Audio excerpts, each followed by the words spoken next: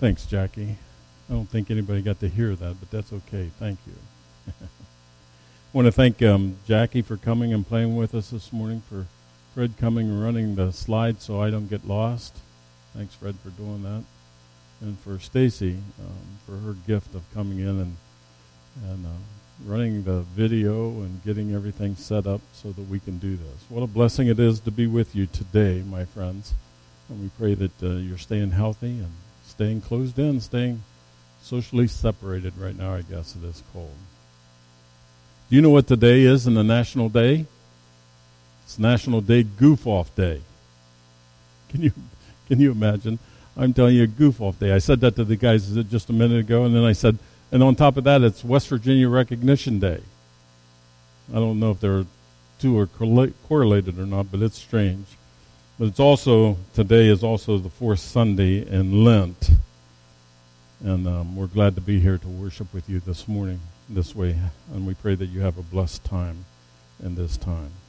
Let's pray together. God, we just thank you for this time that we can come and worship you this way. We pray for all those that are watching this video at this time. And we pray that you'd bless it, Lord, that our hearts would be encouraged, our souls would be healed, and that our lives would have some kind of normalcy because we are worshiping you. Be with us this day is our prayer, and help us to do all we can to be a reflection of your love. We pray this in your Son's name today. Amen. You know, if you have any concerns that you want to do, we're going to go right into our prayer time right now. But if you have any concerns that you'd like to be shared with everybody, just put it in the comments on the Facebook, and we'll do that together. I have a bunch of good joys, and two of them revolve around Vic and Ruth Long. Vic is going to be, did you guys hear this? Vic is going to be inducted into the 4-H Hall of Fame this year, down in the State Hall of Fame. I think there's only 3 every year nominated and put in there. And here Vic is going to do that. And you know that's near and dear to his heart, isn't it? He's lived and breathed along with his wife Ruth, the fair and everything that goes on there with 4-H. So praise God for that. And then Vic and Ruth's anniversary is April the 1st. 65 years they've been together. So I think what we ought to do is, inundate them with cards. Let's send them, don't send them one card, send them a couple cards. And they'll say, look, we already got a card from this person. Let's go ahead and send 2 of them. Wouldn't that be great? That'd be cool. And just celebrate their time together. They love this church. They love you so much. And we should send them and tell them thanks for all that they do and celebrate with them. Heather had surgery a week or so ago, and she made it through surgery and did really well. She's recovering, she said, and doing good. All right, here's some good news if you haven't heard it. Jessica Cannon, remember Jessica? You guys all remember Jessica, I probably. She got engaged on her birthday. So keep her, and I don't know her fiance's name. You know it, Stacy? Well, we don't know his name, but keep him in your prayers too. And then I would imagine you want to keep her sister and Mark and Robin in your prayers. Great joy. Isn't that a great joy? Great thing. So pray for them. Keep them in your hearts. And then, has any concerns come in, Stacy? Not yet. Okay. Okay. Am I doing all right? Okay. Several families are struggling. We'll go into our concerns for the day. Of course, we need to always keep Terry and Jeff in our prayers, and the 3 kids, and Emily and her husband Josh, or her ex-husband Josh. Keep them in your prayers. But then we also have some other families that are struggling. One of the places Satan seems to be attacking today is in the families. Roger Lee's back is hurting, so keep him in your prayers. All those who have lost loved ones, we need to keep in our prayers. And a friend of ours, Julie, lost her son. Can you imagine losing a son? So keep Julie and the family in your prayers and others. We need to keep Mike and his family in our prayers, another family concern. All those are just devastating family concerns. And then another family that we need to keep in our hearts is David and Karen. Keep them in your prayers. And also their son Dale, too. Keep him there. COVID-19. We need to keep that whole coronavirus in our prayers, and especially the medical world as they try to find that cure for it, that pill that will take care of it, just crazy thoughts. We need to keep that in our prayers, and all the doctors and nurses that are taking care of all these folks. We need to keep Italy in our prayers. Can you imagine all the people that they're losing every day?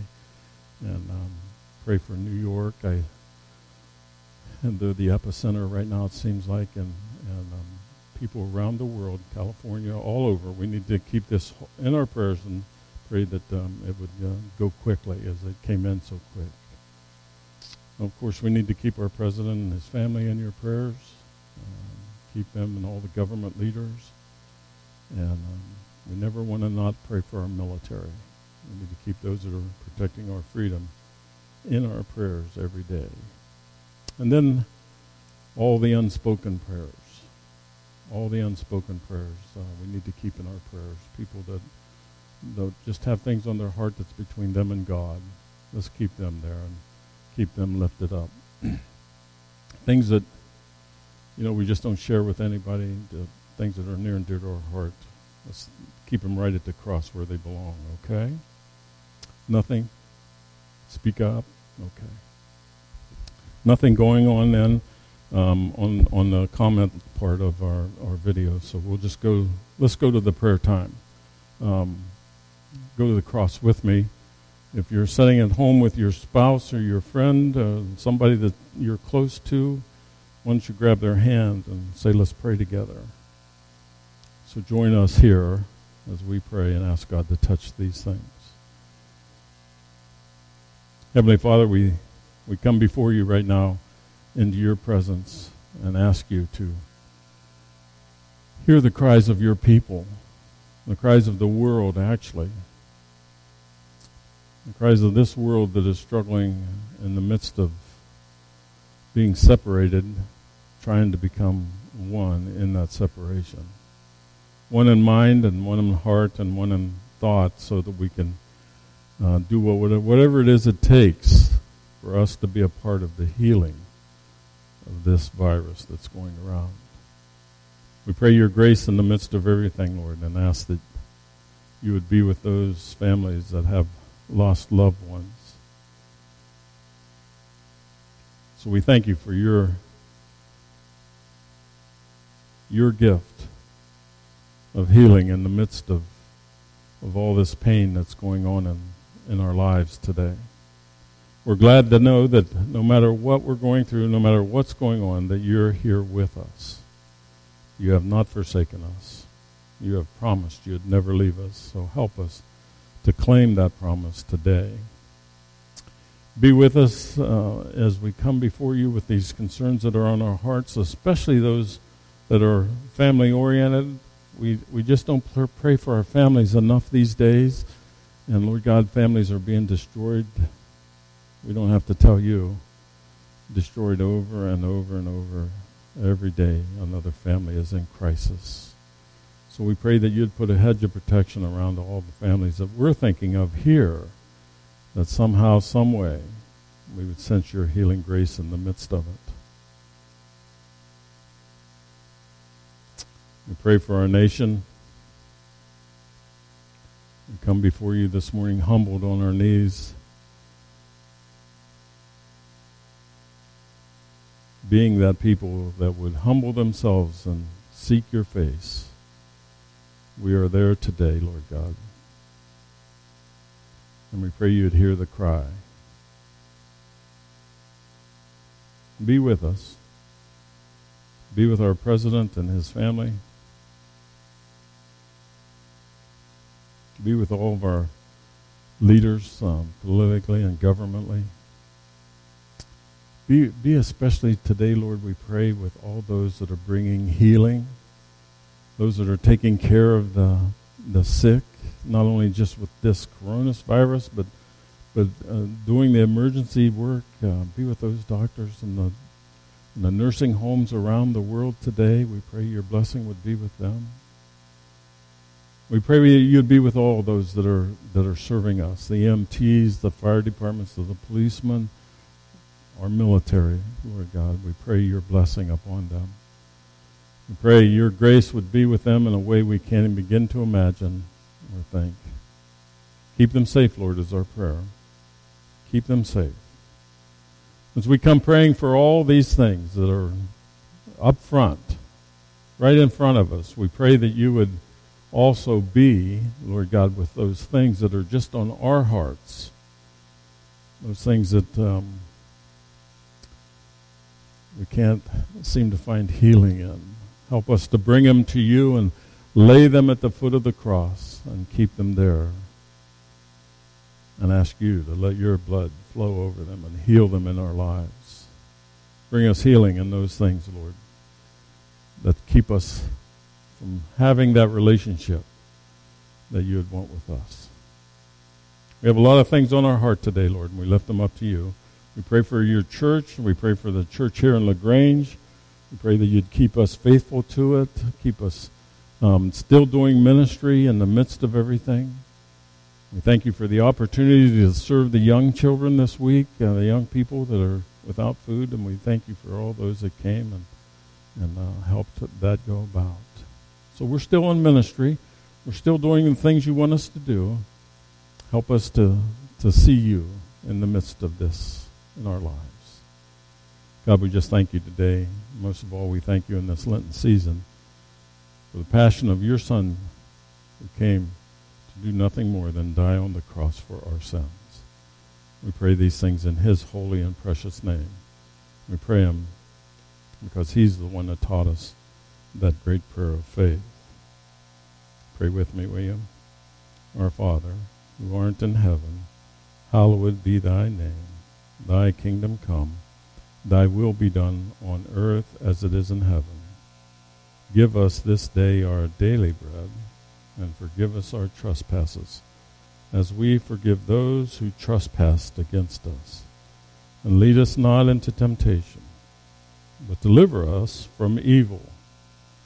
For thine is the kingdom, the power, and the glory, forever and ever. Amen. Amen. How's my sound? Better? Okay. Jackie's going to play a song for us called Remembering. Thank you.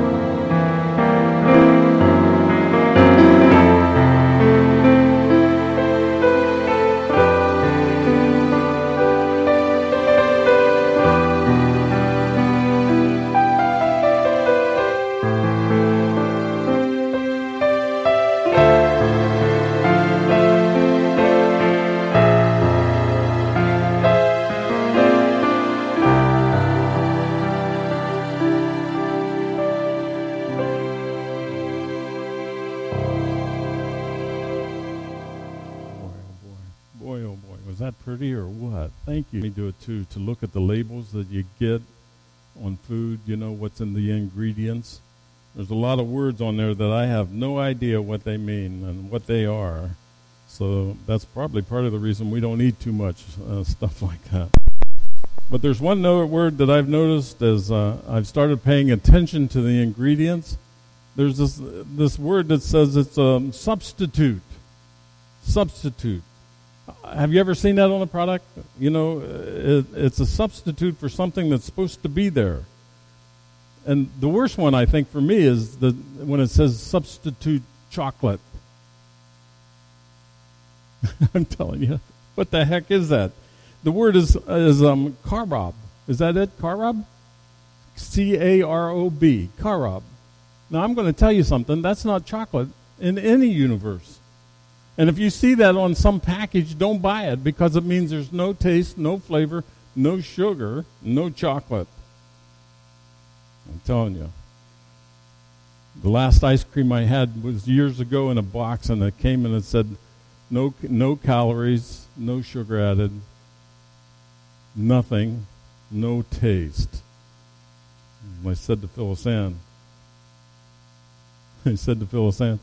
if I'm going to die, let me die on something I like, not this garbage. Well, I want to tell you what I did. This week, I didn't think I would ever do it, but this week, my granddaughter and I went to Burger King together to get some lunch for all of us, and I ordered an Impossible hamburger. I don't care. Don't believe the lie, my friends. That was not a hamburger. I don't care what anybody says. It wasn't a hamburger. There is no such thing as substitute beef. I mean, it was good. Don't get me wrong. The vegetable part of it was all good. But the word should be something different than impossible.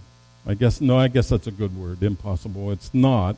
As far as I'm concerned, when you eat a hamburger, it's made out of two things, ham and burger. I'm telling you. Well, when we think about substitute, we think about a lot of things around here, especially in this church community.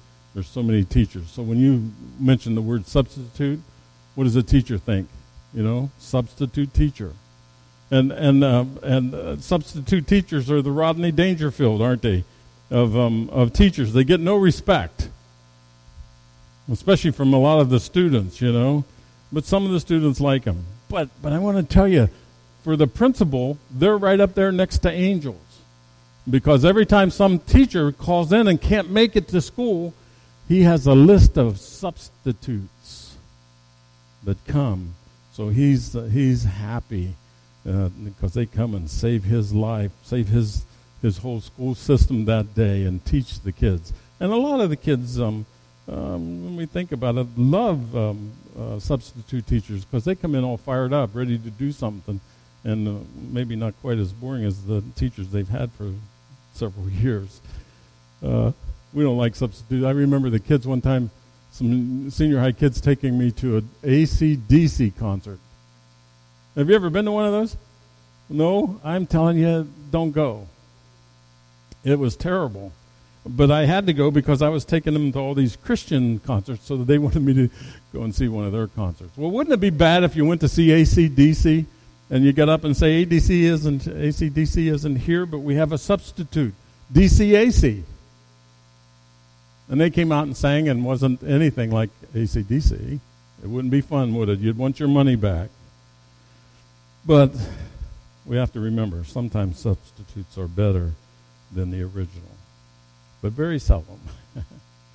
So we're in this series during Lent, talking about the greatest words from the cross, the 7 statements that Jesus made from the cross of Calvary. Jesus was on that cross, the Bible tells us, for some 6 hours, from 9 o'clock in the morning till 3 o'clock in the afternoon. And in those first 3 hours when Jesus was hanging on the cross, he made those first 3 statements that we've looked at already. We've covered them, haven't we? We've covered the word of forgiveness. And Jesus looks from the cross and says, Father, forgive them, for they know not what they do. Then a couple weeks ago, we covered that word of assurance. When Jesus looks at that thief on the cross, his heart has been changed, and asks him to remember him. And Jesus says, I hear your plea. Today, you'll be with me in paradise. And then last week, we talked about that word of love that Jesus gave to all of families, but mostly to his mother, Mary, and to his friend, John. And how he gave to them that continued love from the cross of being family and being who they should be even though he was gone. That's all in the first 3 hours.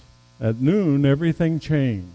At noon, everything changed. If you listen to it, Jesus is on the cross for these 6 hours, but 3 hours are anguishing, and then the next 3 hours are even worse.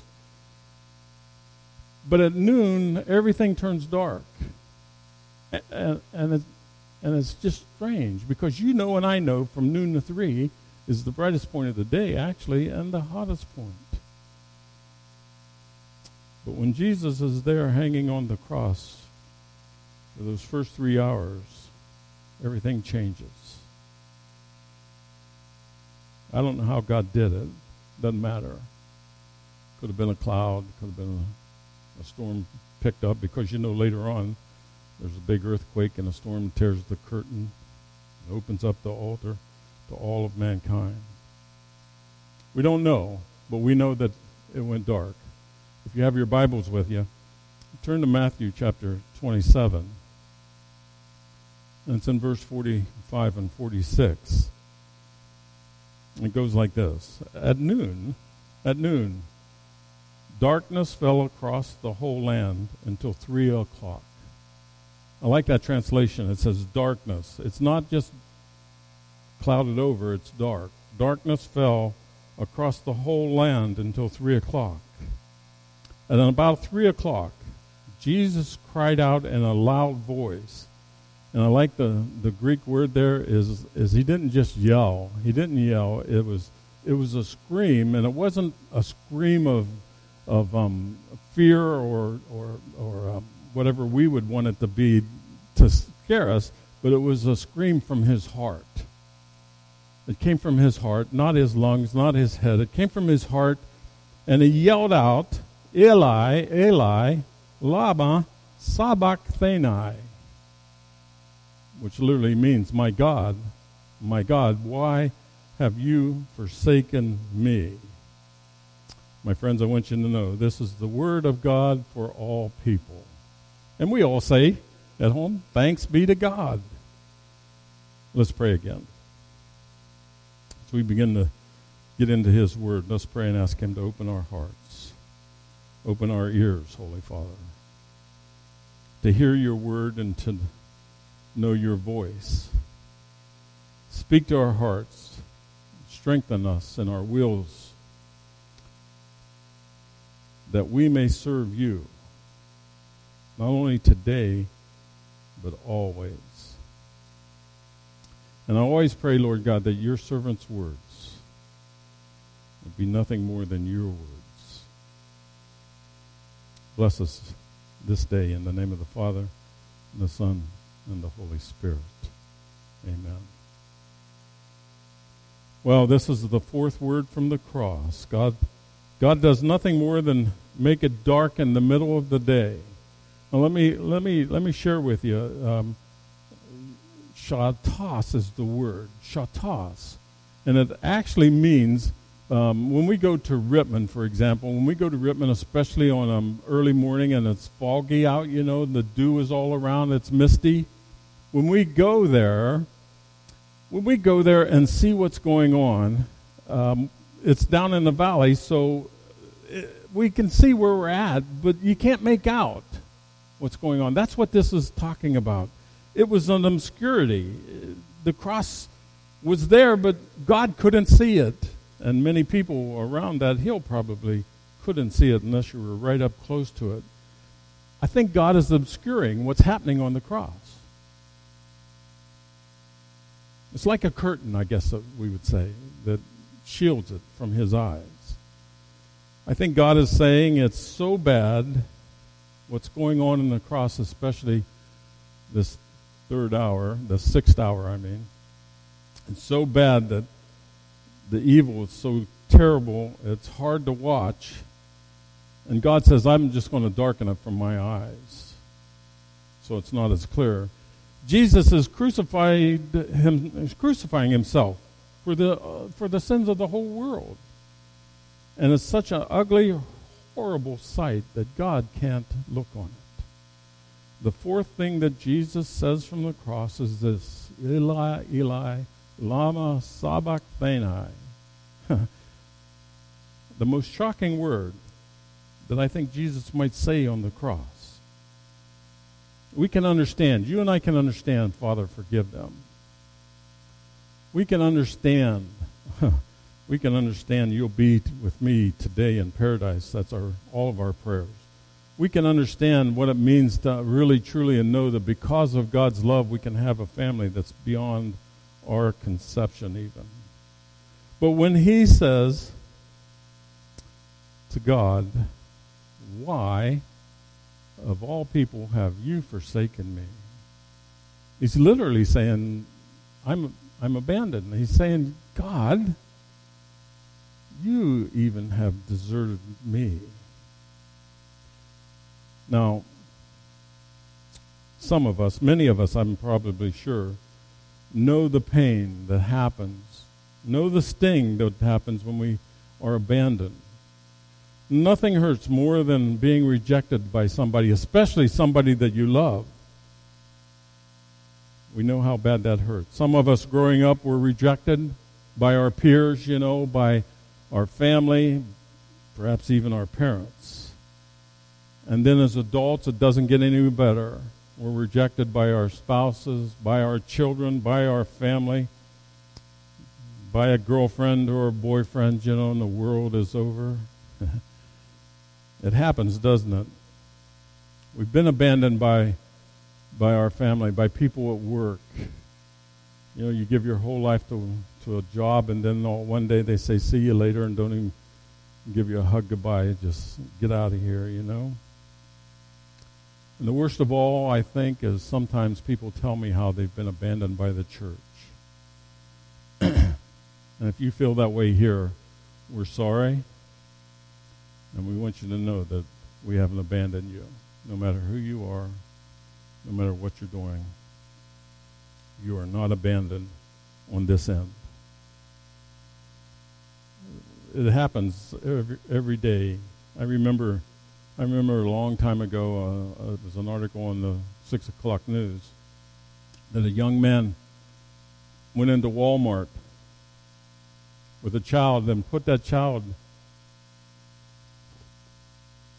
in the shopping cart, and then took the shopping cart right into the middle aisle of Walmart, stopped and left the cart there with the child in it, walked out, and never came back. That child will live with that the rest of her life, the rest of his life, whoever it was. In Jesus' crucifixion, it's amazing if we look at it and how progressively it got worse and worse of this abandonment. I mean, on the Passover meal, Judas abandoned him. And then, even in the agony of the time in the garden, the disciples, his three friends, kept abandoning him, going to sleep. And then when they get to the cross at Golgotha, everybody's going except the four Marys and John. And those disciples are gone, abandoned Jesus because they were worried about their own skin. And then of all things, now on the cross of Calvary, he looks up and he says, my God. In case you didn't hear me, my God, why in the world have you forsaken me too? It's an interesting thought here. Interesting thought that came to me. This is the only time that Jesus refers to God as my God. Any other time that you see Jesus talking about God, he's always talking about his Father. Always, it's Father, Father. This is the only time in the Bible where he doesn't call him Father. Or he doesn't say, hey, Dad, bless this. Hey, Dad, I'm doing this because I want to glorify you. I'm not doing a show thing here or raising Lazarus from the dead. Dad, I want you to know I want to do nothing but glorify you. He doesn't do it here. He says, my God. Because I think at this point, the relationship is broken between a father and his son.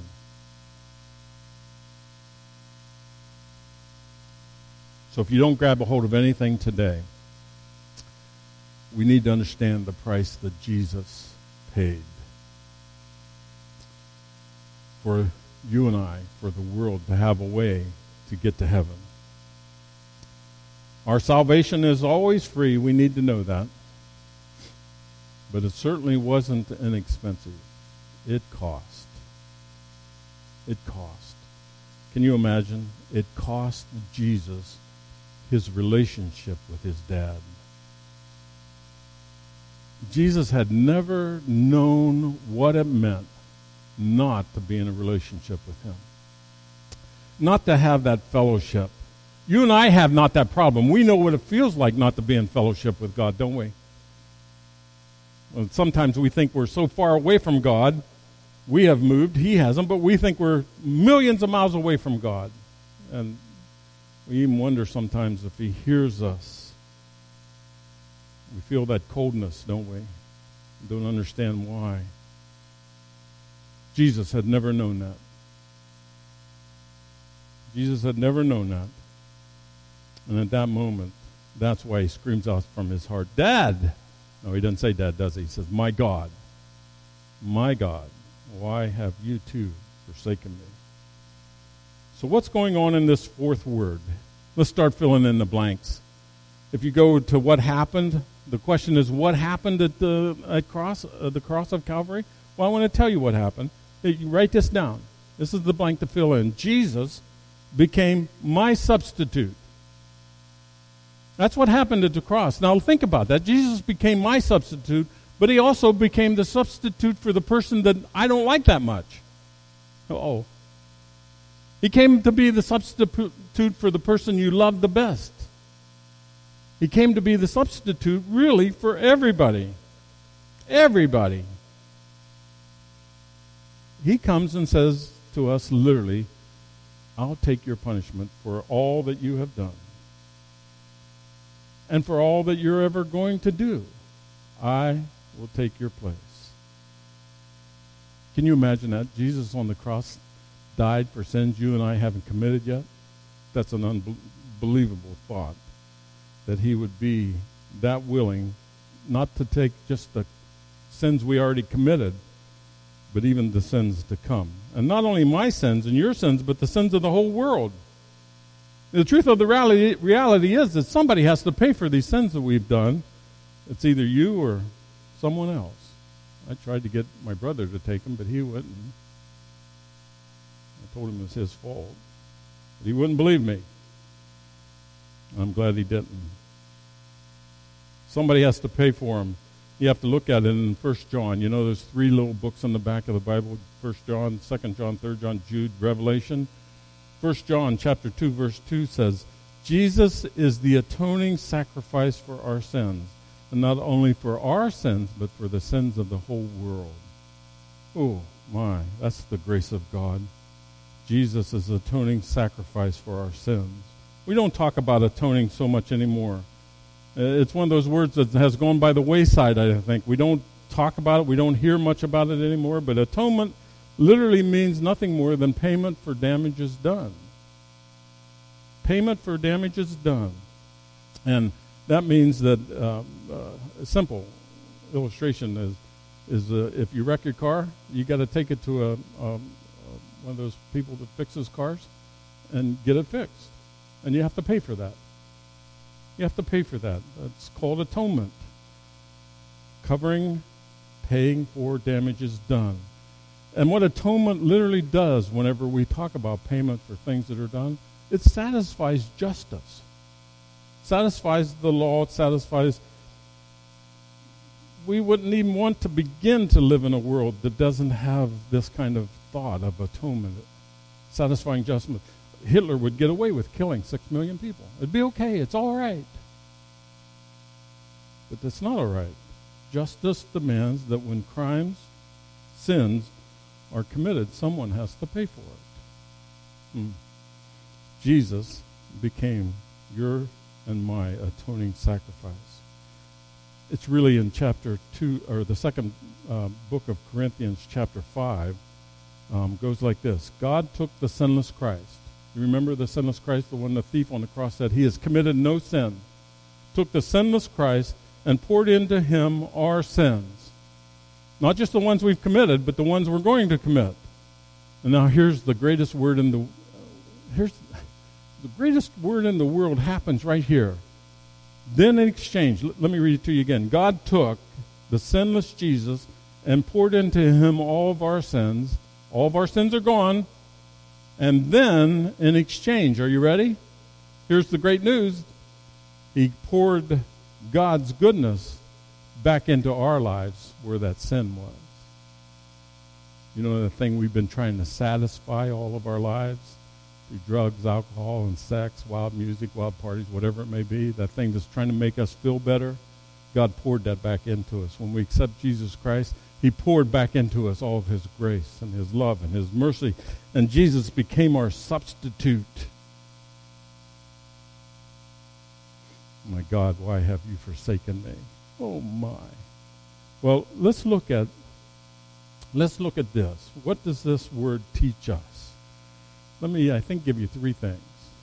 First of all, the power of it is that God is holy. We need to grab a hold of that, if nothing else. Revelation 4:8 talks about a threefold reminder. Holy, holy, holy is the Lord God Almighty, who was and who is and is to come. The one who had existed in the past, the one that exists right now, and the one that's going to exist. God, we learn, is holy. Now, when we say that, we have to understand what that means. It means he's perfect. He's never done anything wrong. I had a Professor Malone one time stand up in front of all the people that were in worship one Monday morning. We had to go to worship on Monday and then either Wednesday or Friday. Twice a week you had to go to worship. And it was hundreds of people there. He got up and said to everybody one Monday, he got up and said to everybody that he believed his son had never done anything wrong. Oh, can you imagine? He believed that in his heart when he said it, but the moment he said it, he knew that wasn't true. And he said, I said that wrong, didn't I? If that's true, then he doesn't need Jesus on the cross. And we all know that all of us do. Except for Jesus, because God is 100% perfect, 100% pure, 100% righteous, 100% holy. And because it got dark is that reason, because he can't be around that imperfection, that unholiness that we have, that evil and that sin. He can't stand to be around it. And that means we've got a problem. If he can't stand to be around it, guess what? I'm in trouble because I'm not perfect. I tried it a couple of times, and I always fell short. I'm going to keep trying, but I'm always going to fall short. But he hasn't. God in his perfectness said a long time ago, Jesus, we're going to have to do something so these people will have a way, because there's none righteous, no, not one. And so in their conversation, I think they were talking about it, and the holiness comes about in the simple fact that Jesus says, okay, I'll tell you what, I'll go and die for him when you think the time is right. And at that moment, we hear it on the cross of Calvary, Jesus crying out. He's taken on the sins, probably realizing this time is going to come, but just can't believe. Eli, he screams out. Eli, he screams out. Lama, sabachthani. Why have you forsaken me in this moment? God is holy, so holy that he even has to separate himself from his Son. That relationship is broken. God had to look away. Let me give you another word. You think God is holy? If God is holy, then we have to understand this happens automatically. Sin is ugly. Sin is ugly. I hope you write this down. Sin is ugly. You know why we need to write it down and we need to remember it? Is because we think sin isn't ugly. Matter of fact, we don't even talk about sin anymore. Sin is not sin anymore. It's mistakes. It's something I didn't mean to do. And literally almost every, I can't say, I got to be careful. You know, I put too many things in one category. But many of the TV shows that we watch, many of the movies that we watch, literally are nothing more than making fun of sin. I think it's one of the things the principalities and powers of this world does is to make us sure, and without even thinking about it, that it's okay to sin. It's funny. It's not a problem. Remember a couple of weeks ago I said, that the first time we do something bad, it's not so bad. It's terrible, I mean. But the 15th time we do it, it's not quite as bad. That's what is going in here. We take this ugliness of sin and say it doesn't mean anything anymore. I almost walked away. Sorry. It doesn't mean anything anymore. Do you remember the movie Lost? You remember that, Fred? It was a movie about the plane that wrecked. Okay, and they were on the island.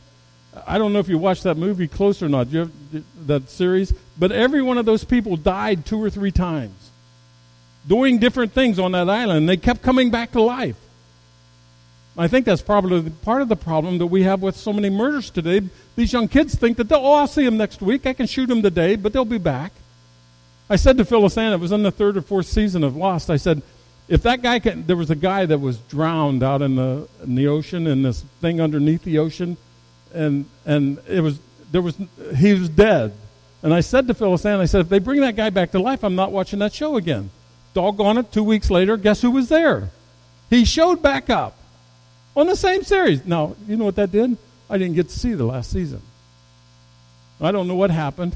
It bothers me. I should know what, But I thought that I will not let them take something so dramatic, so terrible, and make light of it.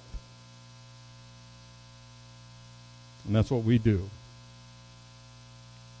They never show, I did it again. They seldom show the consequences of sin, especially in family relationships. Sin is ugly, my friends, and it does some things to us. Let me tell you what, I have this ABC there for you. Listen, let me give you these 3 things just real quick. Sin alienates us. It alienates me from God. We have to know that. Sin does that. Your evil, Isaiah says, has separated you from God, and your sins have caused him to turn away from you, so he does not hear. When our life is full of sin, we scream out to God, and he says, I don't know who that is because I don't know him. I'm foolish, and I visualize a lot of things, and as Charlie would say, I'm a visual person. But I visual like this. At 3 o'clock this morning, I woke up, was praying for all of you, was praying for this time right now, and I'm hoping that when I woke up at 3 o'clock, before I even said a word, Jesus said, "Okay, Dad, get ready. He's coming." You know what I mean? He's coming. You better get ready. It's probably about the same thing too. And sure enough, I know it was. Because my heart's right here with you, with this community, with this world. And the reason that happens is because we have a relationship that's not alienated because of sin. Now, do I commit sin? Yes, I do, and I ask for forgiveness right away because I want God to listen to me. Psalm 27:4, you know my psalm? The one thing I desire more than anything else in this world, the one thing I want more than anything else in this world is to sit at your feet and to behold your beauty and to hear you speak to me. Praise God. It alienates us. People are always saying, I feel so disconnected from family and friends. Well, the reason of it is because we've done something wrong and we're holding it against them. And we separate ourselves from God and people. And literally, my friends, when we talk about hell, that's all hell is separation from God. Not just for a couple of days, but for eternity. Okay, so sin alienates me from God. Let me give you B. Sin distresses me.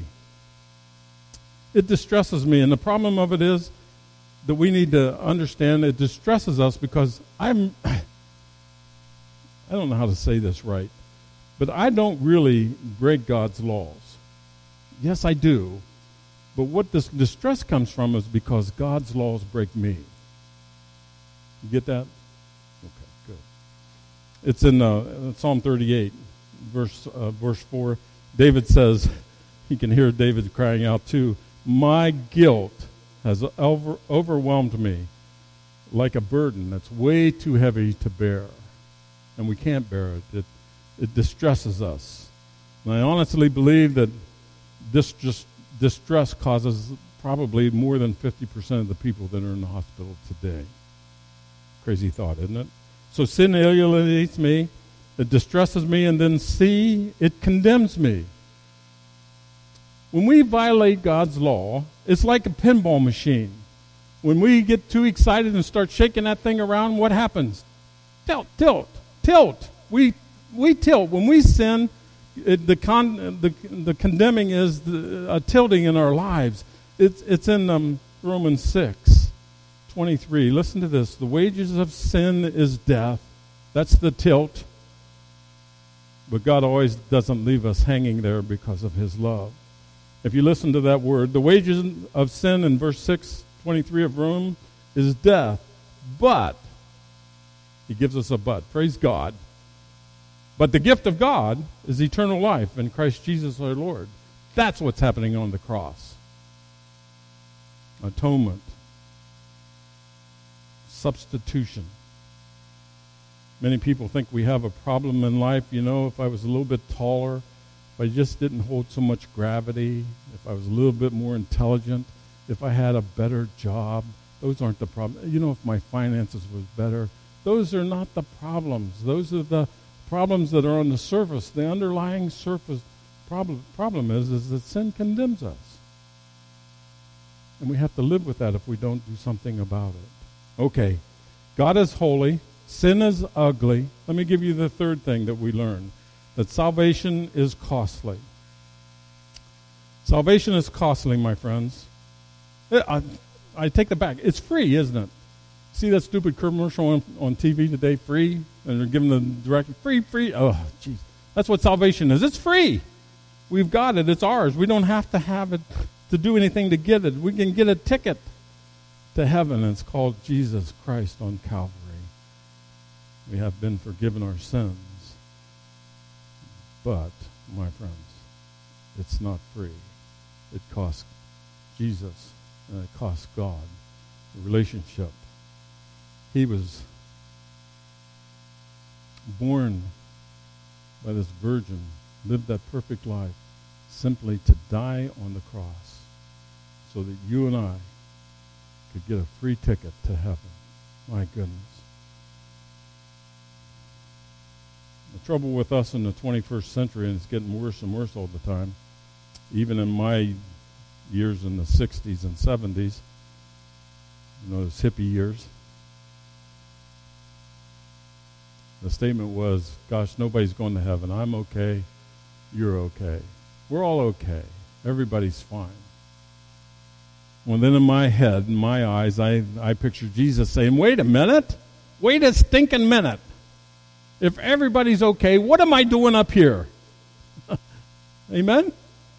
What am I doing up here? Why am I dying? Why have I given up my relationship with my dad if everybody's okay? And we need to understand that we're not okay. Romans 3, verse 25 said, God sent his son, Jesus, to take the punishment for our sins, and to do that simply to satisfy God's anger. We are made right with God when we believe that Jesus shed his blood, sacrificing his life for us. Then we can say we're okay. Amen? Then we can say we're okay. Are you with me, family, at home? Then we can say okay because we have a substitute who said, my God, why have you forsaken me? It's also in Galatians chapter 3, verse 13. Christ has rescued us from the curse pronounced by the law. See, the law, I don't break the law breaks me.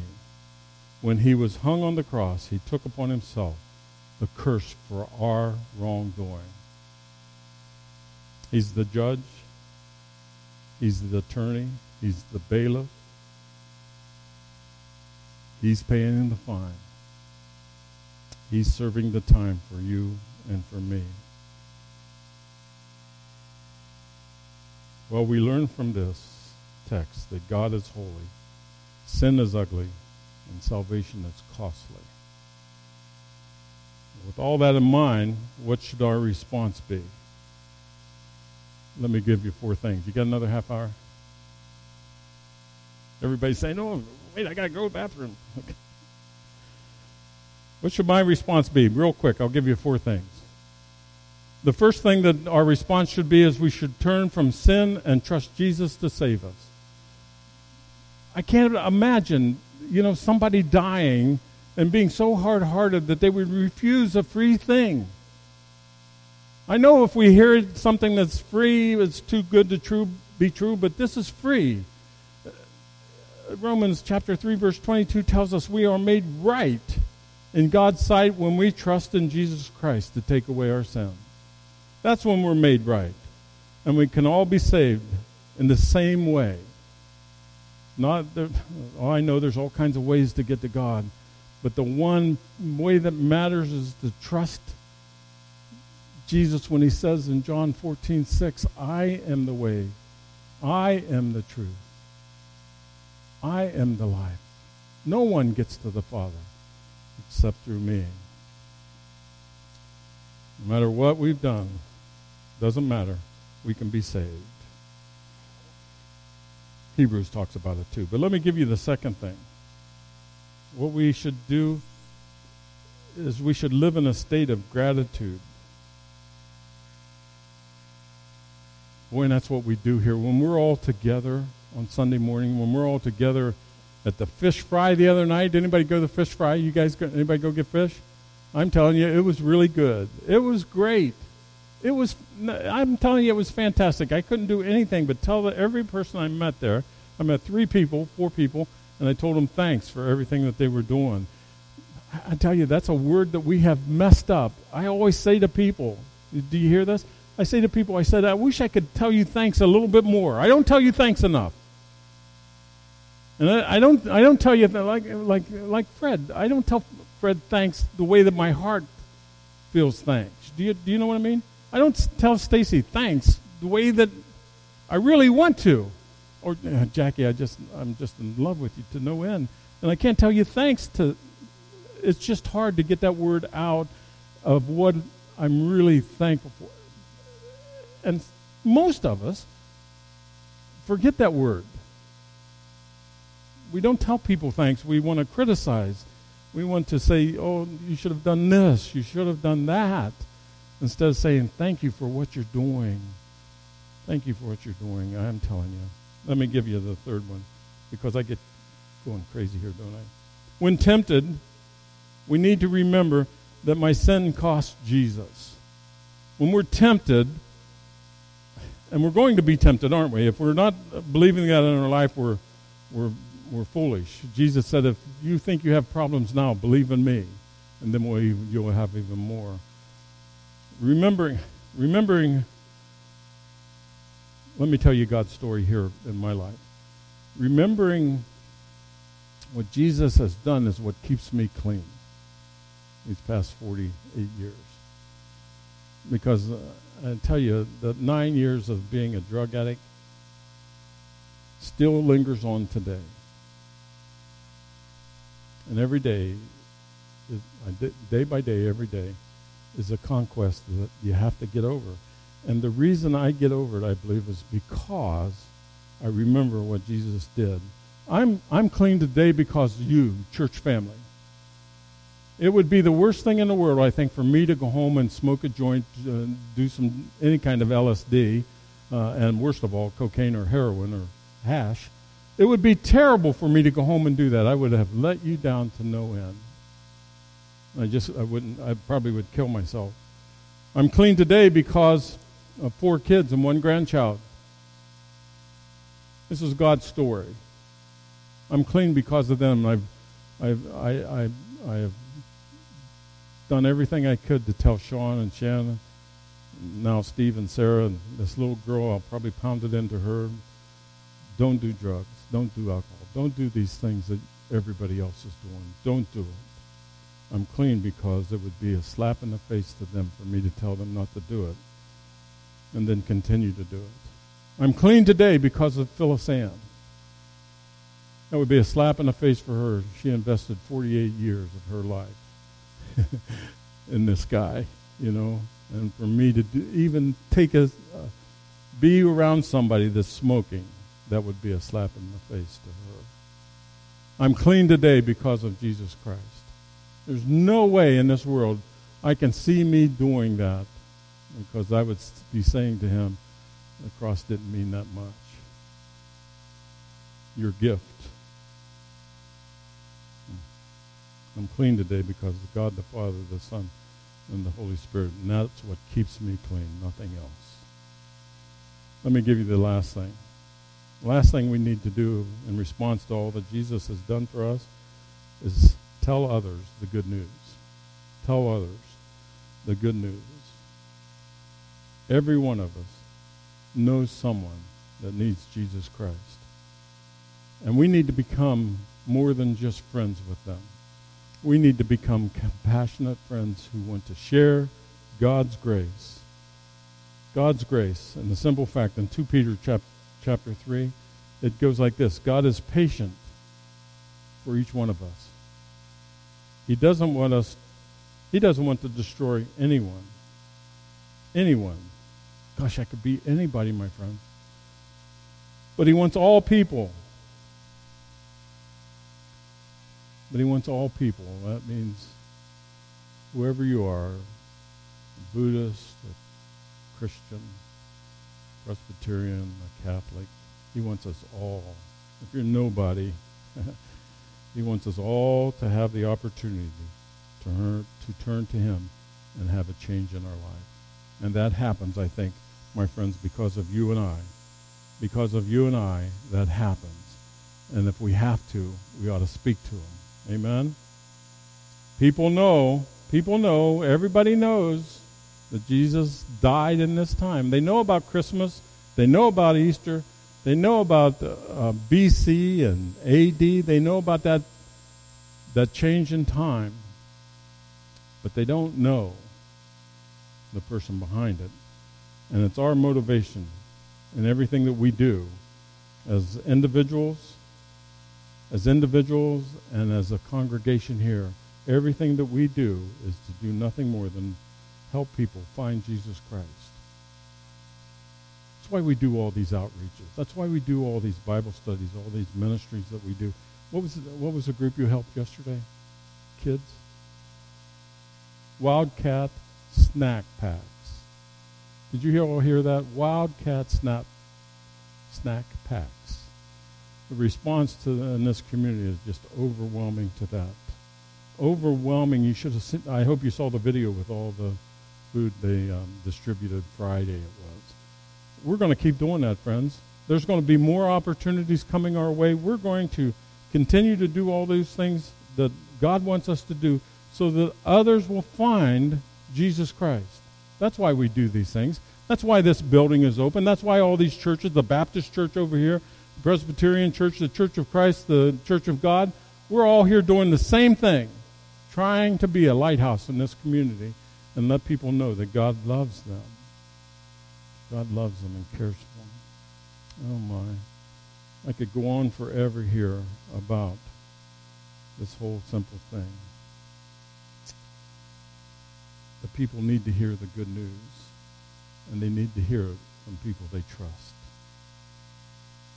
Well, my friends, if you didn't hear it, Jesus was separated on the cross to become our substitute.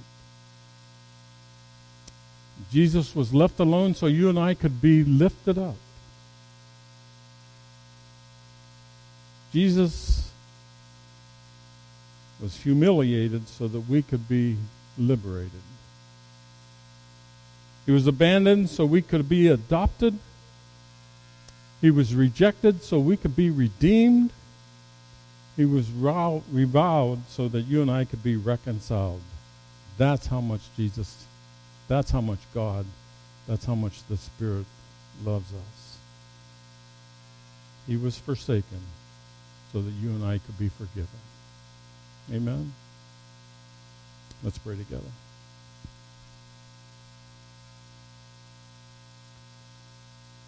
Holy Father, I'm humbled at what you spoke to us today. I'm humbled at what we've learned about who you are in our lives. And we thank you today and in this season of passion that you sent your Son to die for me even when I didn't know about it. When I was alienated, when I was distressed, when I was condemned by my own words and my own actions, you loved me enough that while I was yet in my sin, you died for me. I'm thankful today that you are that God that we serve that is holy and pure and right.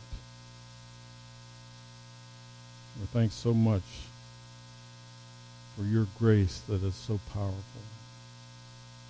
We thank you for Jesus Christ, for sacrificing his life just for me, and just for us that believe it. And today, again, I'm reminded to say to you, I'm sorry for my sins. I'm sorry for my coldness. I'm sorry for my just not caring. I'm sorry for pretending that I was God, not you. So today, help me take these steps that would bring gratitude. I want to turn from my being the manager of my life and let you be the manager. I want to turn from my sin, whatever it may be, and trust in you even more. Today, I humbly ask you to forgive me and keep me in your family. Today, help me to live my life, a life of gratitude for all that you have done for me. And today, I guess, help me to especially remember every time I think about sin what it really costs you if I do it. And today, Lord, help me to recommit my heart to sharing your love with everyone you send my way. God, we just pray these things. Not from our head, not because we're supposed to say it, but because we want to say it from our heart. And believe and trust you will indeed do what you promised. And remember us as we come to your home. God, we pray these things today in your Son's holy and precious name, our Lord and Savior, Jesus the Christ. And all of God's children said, amen. Wow. Golly, Nez, just a little over an hour. Not too bad. Not too bad.